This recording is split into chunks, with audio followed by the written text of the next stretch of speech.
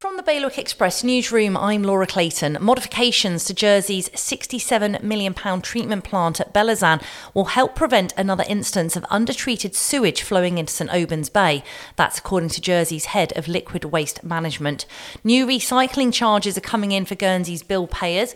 Bin sticker and collection charges are going up, and Guernsey water, wastewater and cesspit collection bills are all set to rise too. Ofcom's investigating an alleged pirate radio station broadcasting around Alderney. The regulator is working with police in Alderney to identify the pirates. And heartfelt tributes have been paid to an extraordinary and kind-hearted Jersey teacher, known for her cheeky smile and avid social justice campaigns ahead of her funeral tomorrow. Pat Lucas died aged 78 on Monday, 4th December.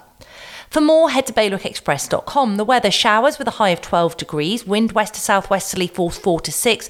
High tide is just before 6 p.m. That's the latest from Bailiwick Express.